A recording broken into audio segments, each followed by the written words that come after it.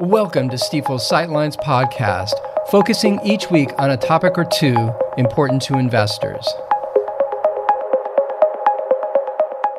Well, greetings and welcome to the Sightlines podcast. This is Michael O'Keefe, Stifel's Chief Investment Officer. In this episode, I want to get into the results we're seeing so far in what's called third quarter earnings season. So the reporting of earnings for the third quarter. And we, as we typically do with this topic, focus in on the S&P 500 as a diverse index with lots of larger companies where we can kind of gauge what's happening more generally.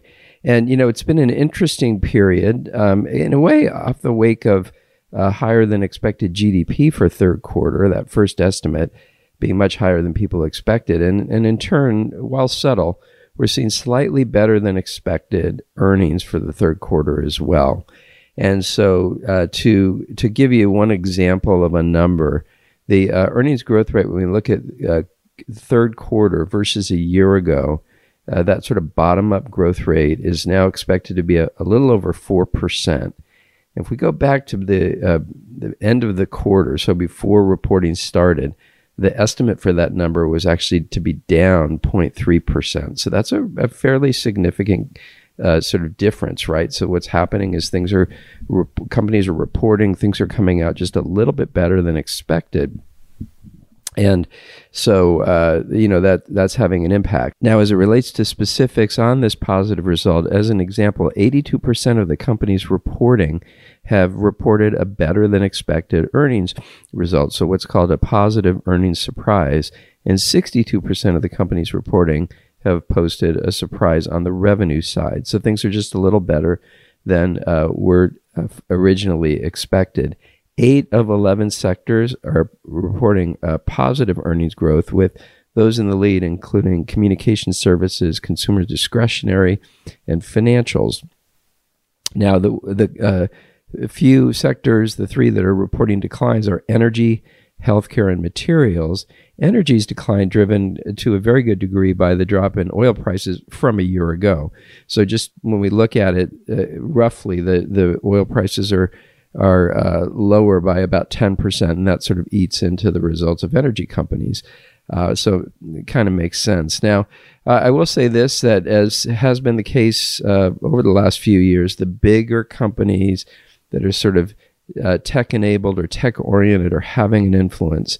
So, for example, if we exclude Meta platforms, so Facebook, and then Amazon from the analysis, then the earnings growth would have been down to 1.4%. So those two companies in and of themselves are contributing quite a lot in terms of positive earnings results.